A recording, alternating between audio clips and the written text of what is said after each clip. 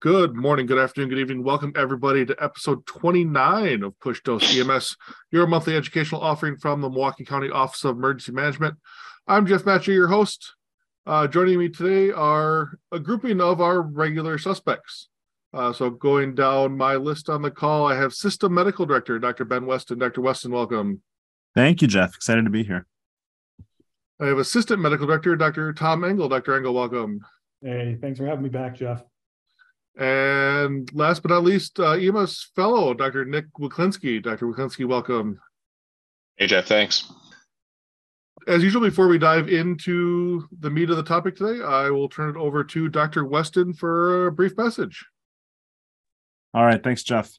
So today's topic is renal disease and dialysis. I think it's one of the most interesting and most complicated disease processes out there. I think it's interesting because it just can affect so many aspects of the human body and affects so many different areas of medicine, whether it's electrolyte abnormalities, hyperkalemia, uremia, fluid overload with all sorts of interesting and challenging implications of that, infection, fistula issues, the list just goes on and on. So we could talk about this for days, but we're not. We're going to talk about it in a short, concise segment and try to get the information to you that you need to address these complex patients, but patients that are very amenable to pre-hospital interventions. So without further ado, I'll hand it back to Jeff and we'll get things moving. Thank you, Dr. Weston. No updates from the office this month, so we'll get right into the meat of our topic. So Dr. Engel and Dr. Wiklinski, take it away. All right, Jeff, thanks so much.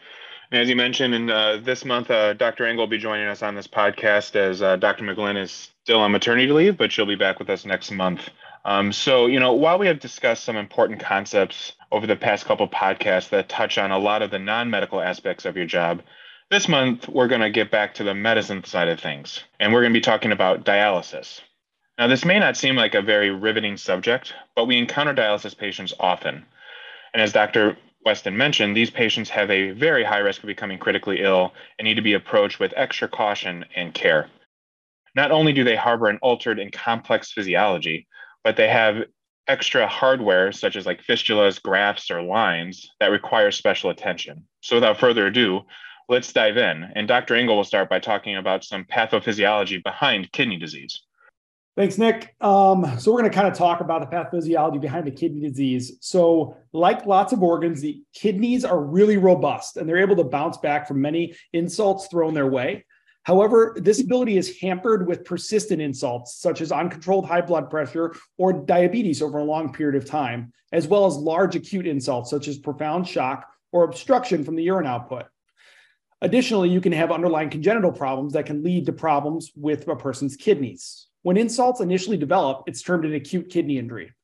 These injuries tend to be temporary, but can result in transient disruption in kidney function, placing patients at similar risk for complications as seen in those with acute or chronic kidney disease. If acute kidney injury is not addressed, it can progress into chronic kidney disease or permanent reduction in kidney function. These patients still make urine and filter out toxins and electrolytes like those of the normal kidney. However, they're more sensitive to future insults. If this chronic kidney disease progresses, it can turn into end-stage renal disease.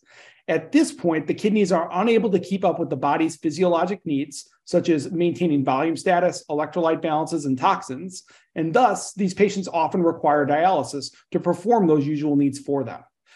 The way we provide dialysis for patients is really three main ways. First is hemodialysis. This is a machine that filters the blood for the patient. It usually is required for the patient to have dialysis 2 to 3 times a week. The sessions last somewhere between 4 and 6 hours, and it typically requires an access site for them to perform dialysis at. Those access sites can be anything from an AV fistula. This is where they take an artery and a vein and connect it to each other. This is usually in the arm, but it can be on any limb of the body, and it takes around 8 weeks to mature. So once you make a fistula, it's not immediately ready to use. You can have AV graft. The concept is similar to a fistula, but it's more of a synthetic material that they use to make the connection between the artery and the vein. These are often prone to even more complications than just typical fistulas. Additionally, you can use tunneled lines. These are large bore IVs that are inserted into large central veins, and they are tunneled under the skin, which helps prevent infection. However, these lines are still prone to getting infection, and they're actually the highest risk for developing infection of the 3 types of access points that patients who receive hemodialysis utilize. The second way that you can manage a person who needs dialysis is with peritoneal dialysis. This is using the abdominal cavity as a dialysis site. Catheter is surgically inserted into the abdomen in order to introduce dialysate, which is fluid, special fluid that we use in the abdominal cavity to clean the blood of toxins. This fluid is able to draw both fluid and toxin into the peritoneal cavity, which is then taken out sometime later by the person, usually done at home, usually done at night. This tends to be really convenient for patients because they don't have to go to a dialysis center to have it done, but it places them at higher risk of developing infection, specifically in the abdomen around that area that they use for the dialysis. The third way that you can manage a person who needs dialysis is through transplant. Unfortunately, transplant's relatively difficult to obtain. They typically will transplant either a living or a dead person's kidney into the lower abdomen, which can have some interesting implications if a person develops trauma because their kidneys aren't located in the same place as before. However, when a person is placed on dialysis, they're often made to be immunosuppressed through medications that we provide them to prevent us rejecting the kidney that they are transplanted with. So those patients have higher rates of infection because their immune system does not work correctly. So kind of understanding the background of how people end up on dialysis and the 3 main ways that we can manage people who need dialysis, we're going to stop talking some of the boring stuff and kind of move through with Dr. Wilklinski with a couple of really interesting presentations and some discussion points. So the first question I have for Dr. Wilklinski is, when taking a history on a dialysis patient or a patient with chronic kidney disease, what specific questions do you ask? Yeah, thanks, Dr. Engel. So, there's some specific important questions to ask in addition to your normal line of questioning. One of the big ones being like, what is their dialysis schedule? So as Dr. Engel mentioned, those who get hemodialysis normally get, they get it 2 to 3 times a week. So you want to know, when do they go? How do they do it? Like, what point do they access? And when was the last time that they went and got this done? And you also want to know about the length of the hemodialysis session. Try to determine how long each session is and if the patient has been completing full sessions. Sometimes if they're not feeling well or for other reasons, they might have what we call like partial sessions, meaning they don't get the full round of dialysis, which has implications on fluid balance and toxin status and such. If they're coming from the HD center, try to note how far they were into the session before they called to have the patient transported or when they started developing problems. It's also good to kind of know their volume status. When I mean by this is like, what is their dry weight, meaning their weight after they have a session of dialysis. That can kind of help better assess their fluid status. And it makes life easier for us on the ED side, like when we're evaluating this patient. And another important thing, sometimes folks with on HD or with end-stage renal disease have some abnormal vital signs at baseline. Sometimes they run a little hypotensive or hypertensive, or maybe their heart rates are abnormally resting at a higher rate. So it's good to kind of make note of this and ask the patient this, so we aren't erroneously treating someone's otherwise normal vital signs. When you're taking a blood pressure, making sure you're doing it on the different site than the HD site. So making sure you're taking on the opposite arm from the graft or the fistula, because if you take a blood pressure over the fistula or graft, it increases the risk of thrombosis of that site. And then finally, another good question to ask is, knowing what the urine output is. Do they make urine? How much do they make? Just because this also it has implications on when it comes to treating the patient. So having that information can be helpful. Cool. Those are all really, really important things to ask your patient. So now, Nick, I'm going to provide you with a couple of case presentations, and I was hoping that you can tell me your thoughts about how you would manage this person who's coming to see you for their presentation. Yeah, sounds great. What I have is first case, I've got a 65-year-old female. She's on hemodialysis, normally Monday, Wednesday, Friday. She's missed her last 2 dialysis sessions because she wasn't feeling great and didn't have the energy to go to clinic. You show up and you see her. She's in moderate respiratory distress with difficulty speaking. She's tachycardic, hypertensive to 200/100, and her oxygen saturation on room air is at 80%. You listen to her lungs and you hear wheezing all around. What are your thoughts? Yeah, so this case happens, unfortunately, more often than we'd like. My big concern here is this patient is suffering from a fluid overload state. These types of patients we treat similarly to like someone who has like a heart failure exacerbation. You want to make sure you treat them with some nitrates, either high flow nasal cannula or even CPAP. Sometimes they even need intubation if they can't be managed on with those entities. It's as I mentioned, it's the same concept as heart failure, where they have a lot like this fluid burden on their body that they can't manage. It's just a different etiology. It's just, it's resulting from the kidneys as opposed to the heart failing. Now, one point to mention, Dr. Engel mentioned this patient presents with wheezing. And so the pulmonary exam on someone with fluid overload can be similar to someone with COPD. It's hard to tease apart cardiac wheezing versus COPD wheezing, as they can sound very similar. Someone like this, if you were to give them bronchodilators, it might worsen their overall status, just because what they truly need is that CPAP or oxygen therapy as opposed to bronchodilators to treat the fluid overload. The presence of ESRD on someone with respiratory distress and concurrent wheezing should make you think more about fluid overload rather than COPD. Now, if there's a question whether or not this is like a fluid overload or COPD, this is where end tidal really comes into play. You can use that to differentiate between the two. As someone with COPD, if you put end tidal on them, you'll kind of notice that classic shark fin appearance, which makes you think more of a bronchospastic etiology as opposed to fluid overload. So someone who sounds wheezing but has a normal end tidal waveform and other risk factors for fluid overload, you should treat them more as a volume overload as opposed to bronchospasm. Now, other etiologies that we can think of in this patient who presents in respiratory distress in the setting of known ESRD is cardiac tamponade is another thing that these folks can develop. These ESRD patients are more prone to having a pericardial effusion, and if that effusion gets big enough, that can develop into tamponade. And so the presentation may look similarly where they'll present in respiratory distress, but the key difference here is they will be more hypotensive as opposed to hypertensive. So it's just something to keep in mind when evaluating these patients.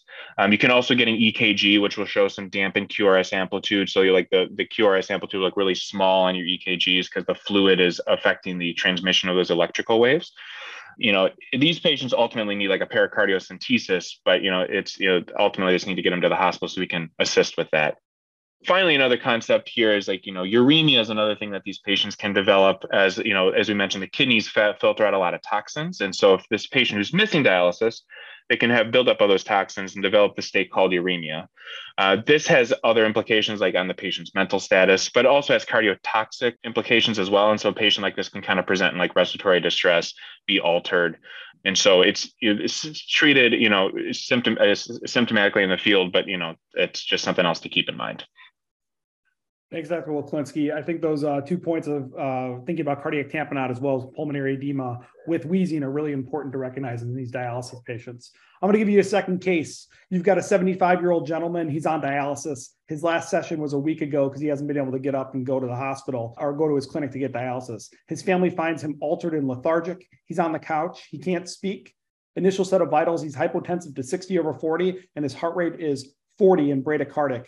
His EKG is showing a bradycardia at a rate of 40 with a very wide QRS complex. He has a normal blood sugar and no signs of trauma. What things are you thinking off the bat, Dr. Wilklinski?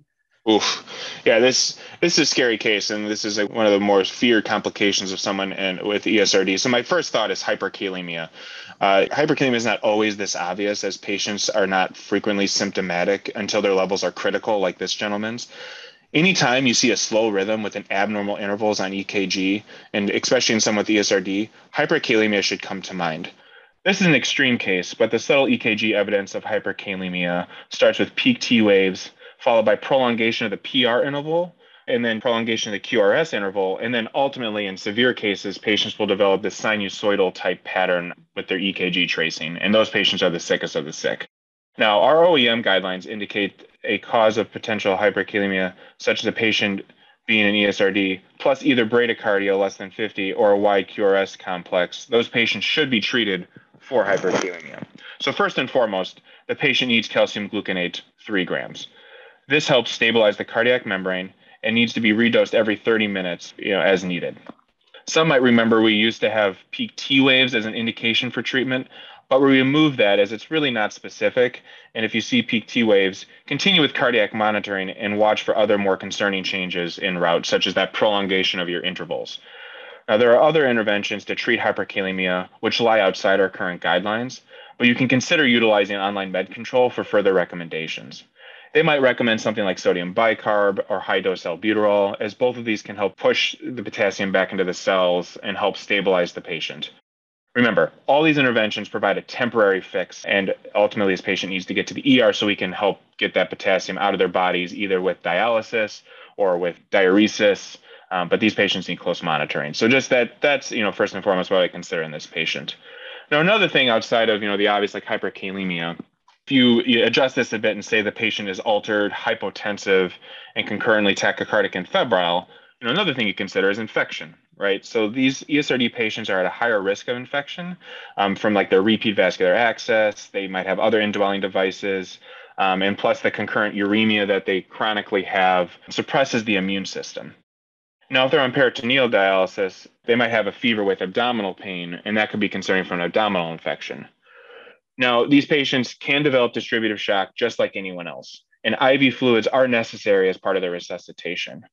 Now, I can understand being concerned about giving an ESRD patient fluids as you don't want to overload them, but it is completely acceptable. What you do is, you give them fluids, you monitor their respiratory status and make sure they're not developing worsening pulmonary edema or a worsening respiratory status to indicate that you might be overloading them. If they're not responding to IV fluids, then you might consider norepi as you would in other distributive shock cases and treat it accordingly. Now, another third implication in this case that you can kind of throw a little curveball in is like, say this is an altered mental status after the patient tripped and fell. And they did sustain head trauma. Like other, patients that fall and hit their head, you want to be worried about intracranial bleeds and trauma.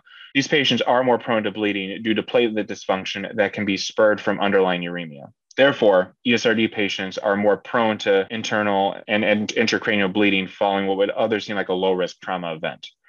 They're also anemic at baseline, as the kidneys are responsible for stimulating blood production, so they have a lower reserve compared to their healthy kidney counterparts. And then further, we talk about like fistulas in the AV grafts, and we'll talk about this in a short bit about, those can also bleed very easily. And patients might like bleed a significant amount from their fistulas. Bleeding from these sites are treated similarly as bleeding from other sites with direct pressure and hemostatic gauze and or tourniquet application in severe circumstances. And I'll touch on that more in a bit.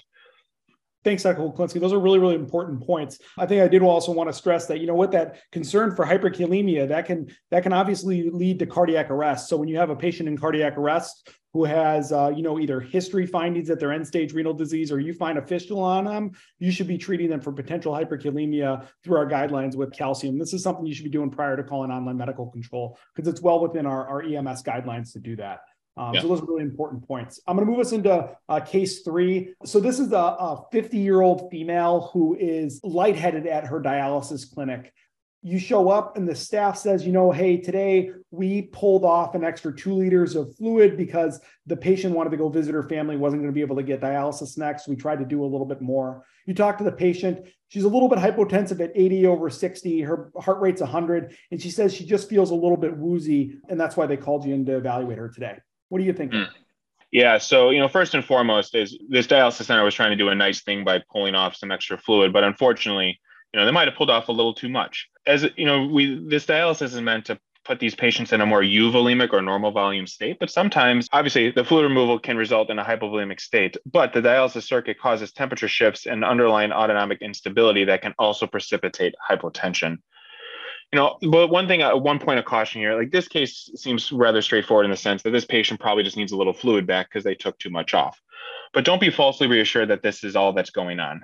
Remember, as we just discussed, ESRD patients are at higher risk for infection, pericardial tamponade, cardiac ischemia. So you want to make sure you're doing a full eval. Check a temp, listen to their heart sounds, look for JVD, and perform that 12 lead to try and rule out these other life-threatening processes.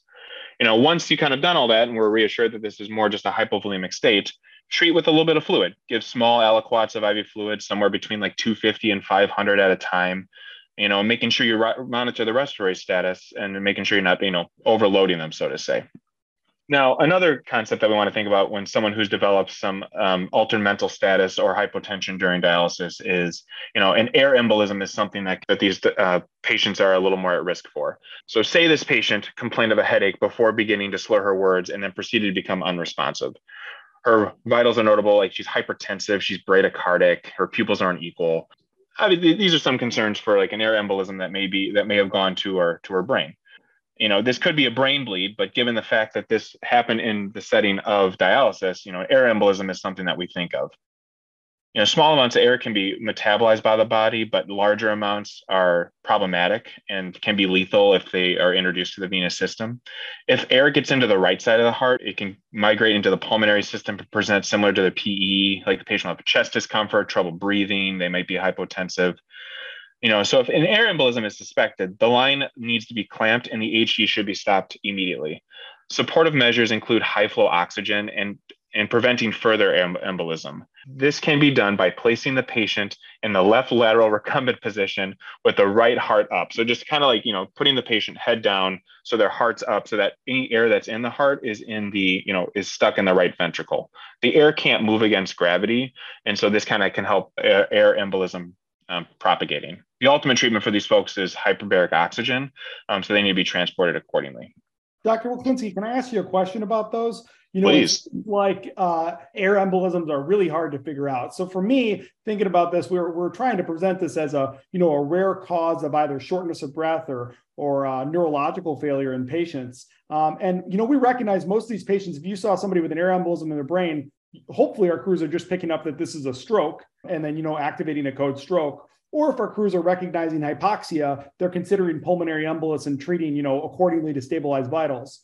The one thing that could, give you that little bit of extra information, really what you were trying to emphasize is if like that dialysis line was left open or somebody notes that a huge thing of air was left into the line and infused into the patient. Outside of that, we recognize that this is a really rare complication that our crews are probably going to have a hard time picking up. Does that sound about right?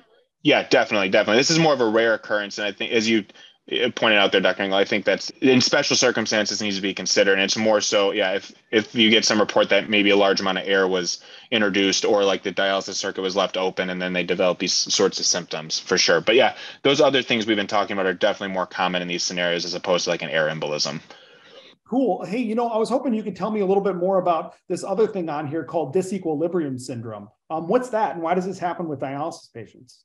Disequilibrium syndrome is kind of a vague term in the sense that it kind of like patients will be complaining of just like general, not feeling well. They might have some nausea, headaches, and this usually happens while dialysis is occurring. This syndrome is precipitated by like shifts in electrolytes and fluids during hemodialysis. In the most severe cases, patients can become profoundly altered. But overall, like, as you're probably thinking, there are a lot of things that can cause these types of symptoms. And therefore, this is what I call like a diagnosis of exclusion. So again, as we talked about, you want to make sure these patients are getting a full eval with EKG, making sure you're doing a blood glucose to make sure they're not hypoglycemic, doing a stroke eval. You want to make sure you're ruling out those other life-threatening etiologies prior to coming to this conclusion of like disequilibrium syndrome. We often have a hard time doing that even in the emergency department, like after we do all this other stuff. So that's a hard one to even pick up on. But sometimes patients know that they have it and they'll explain it to you when you show up. There was another case here that I wanted to jump into. What if you showed up on scene to a dialysis patient and there's blood everywhere, and obviously it's bleeding from their fistula site? How do you recommend that our crews manage bleeding from fistulas? Yeah, so the concept, and this is unfortunately a relatively common thing, because people will come in with their fistulas just kind of spurting, and we have to try and control that. So the concept of hemorrhage control here is similar to other areas of the body, like in a non-ESRD patient. Just with keeping in mind that this, hemorrhage control might take longer to obtain in a dialysis patient. So you want to start with direct pressure. You can have like a hemostatic gauze, and those types of things are usually sufficient. With keeping in mind that you're going to have to hold that there for a longer period of time. Try to avoid layering a bunch of gauze on top of the bleeding site, as this can kind of just allow for more blood to be absorbed, and you're really not controlling the bleeding per se, because that can affect the direct pressure you're applying. So only do a couple layers of gauze to try and make sure you're providing adequate direct pressure. If the bleeding's significant and it's not responding to these treatment options and hemodynamic collapse is imminent, then you can get a tourniquet on there as well. The tourniquet may cause irreversible damage to the fistula or graft site, but if the patient is about to, die, that takes precedence, and you want to make sure you get a tourniquet on there to stop the bleeding. Yeah, and I appreciate that. I know I'm jumping a little bit forward in this, but when we're talking about fistulas, can I use that fistula for IV access at all? Ooh, yeah, that's most times no. This should be avoided at all costs, unless you're kind of at wit's end and you don't have any other points of access. So if you have no other way to access, like either with like an IV or IO, like say both those have failed, like you can use this as last resort. Like, when you're talking about accessing a fistula or a graft site, the procedure is similar to starting a peripheral line. just keep in mind that these sites are under a lot of pressure, and therefore you might need like a pressure bag or something on that IV line to administer medications. It's not going to flow as freely as it would through like a normal IV line. They have the risk of losing the graft site if you do access it erroneously. But again, life takes precedence in this situation. So if you have to, you can use it. Now, someone with a tunneled line, another question I'll get asked sometimes is these people with tunneled vascular access for their dialysis, can you use that? Again, it's not ideal, but it's something we can do in certain circumstances. Think about it's essentially a central line. Keeping in mind that with these vascular ports for HD, they'll have a blue port that indicates venous access and a red port that indicates arterial. And some may have a third port, which is it will be white in color, and that's just also used as like a venous access to give medications or do blood draws. If there is a white port, you want to use that when administering medications. If not, use that blue port, because again, that's going to be accessing the venous system. You want to clean these sites really well, take the cap off, attach a syringe, and then when you unclap it, you want to draw back 10 C's of fluid and waste that, because sometimes there's these locking solutions in there and you don't want to introduce that into the patient's body. So you want to make sure you're drawing off that line before you're using it. But so those are just some considerations if you have to, just making sure you're doing this appropriately. Well, thanks, Dr. Wiklinski. I didn't know that, so I learned that immediately just now. Well, great. We're getting close to the end. I'm going to move you to our fifth case here. So you are called to the home of a 35-year-old patient who is complaining of abdominal pain. They're with family. You show up. They feel very warm. Their initial blood pressure is 70. They're tachycardic to 130, and they're complaining of abdominal pain. You kind of look on their abdomen, and they have this port coming out of their abdomen. What are your thoughts here? Yeah, so this is a great case. Like, this is a good example of a patient who's getting peritoneal dialysis, and as we mentioned earlier, these folks are at pretty high risk of developing peritonitis or infections within the abdominal cavity from this repeat access. So this is something that I would be concerned of, another sepsis type situation, and the infection being within the abdominal cavity there. Now, remember how we talked about how this peritoneal dialysis is done. This diacylate, like the solution, is put into the belly to draw out the toxins later. And so this dialysate contains a large amounts of sugars at times, and those sugars can be absorbed within the body. So just one thing to keep in mind is like these folks can develop a hyperosmolar, hyperglycemic type state as well that could be contributing to their altered mental status. So just making sure, like in addition to your normal workup, you want to make sure you're checking a blood sugar too, because they can be profoundly hyperglycemic as a result of this. But overall, this sounds most concerning for like an infection in the belly that could be leading to this presentation. We've learned a lot on those 5 cases. You want to close us out with some closing comments here, Dr. Wiklinski? Yeah, so that was a lot. We covered a lot of cases to try and hammer home some of the important concepts when evaluating a dialysis patient. But some main takeaways are ESRD patients have some special considerations when it comes to their electrolytes, like their potassium. They're at higher risk for infection, fluid overload, pericardial effusion and or tamponade, and bleeding. Approach these patients with care, as they can become some of your sickest cases. And so, as always, thanks so much for listening. We wish you all a very happy holiday season. Thanks so much for what you do, and stay warm out there. Until next time, take care. Thanks, Doc. Lots of great information there, and on a topic that we probably don't talk about nearly often enough. So I appreciate your time. I thank everybody for taking the time out to listen. I'll echo Dr. Wiklinski's sentiments. Have a happy holiday. Stay safe, and we'll see you next month. Bye now.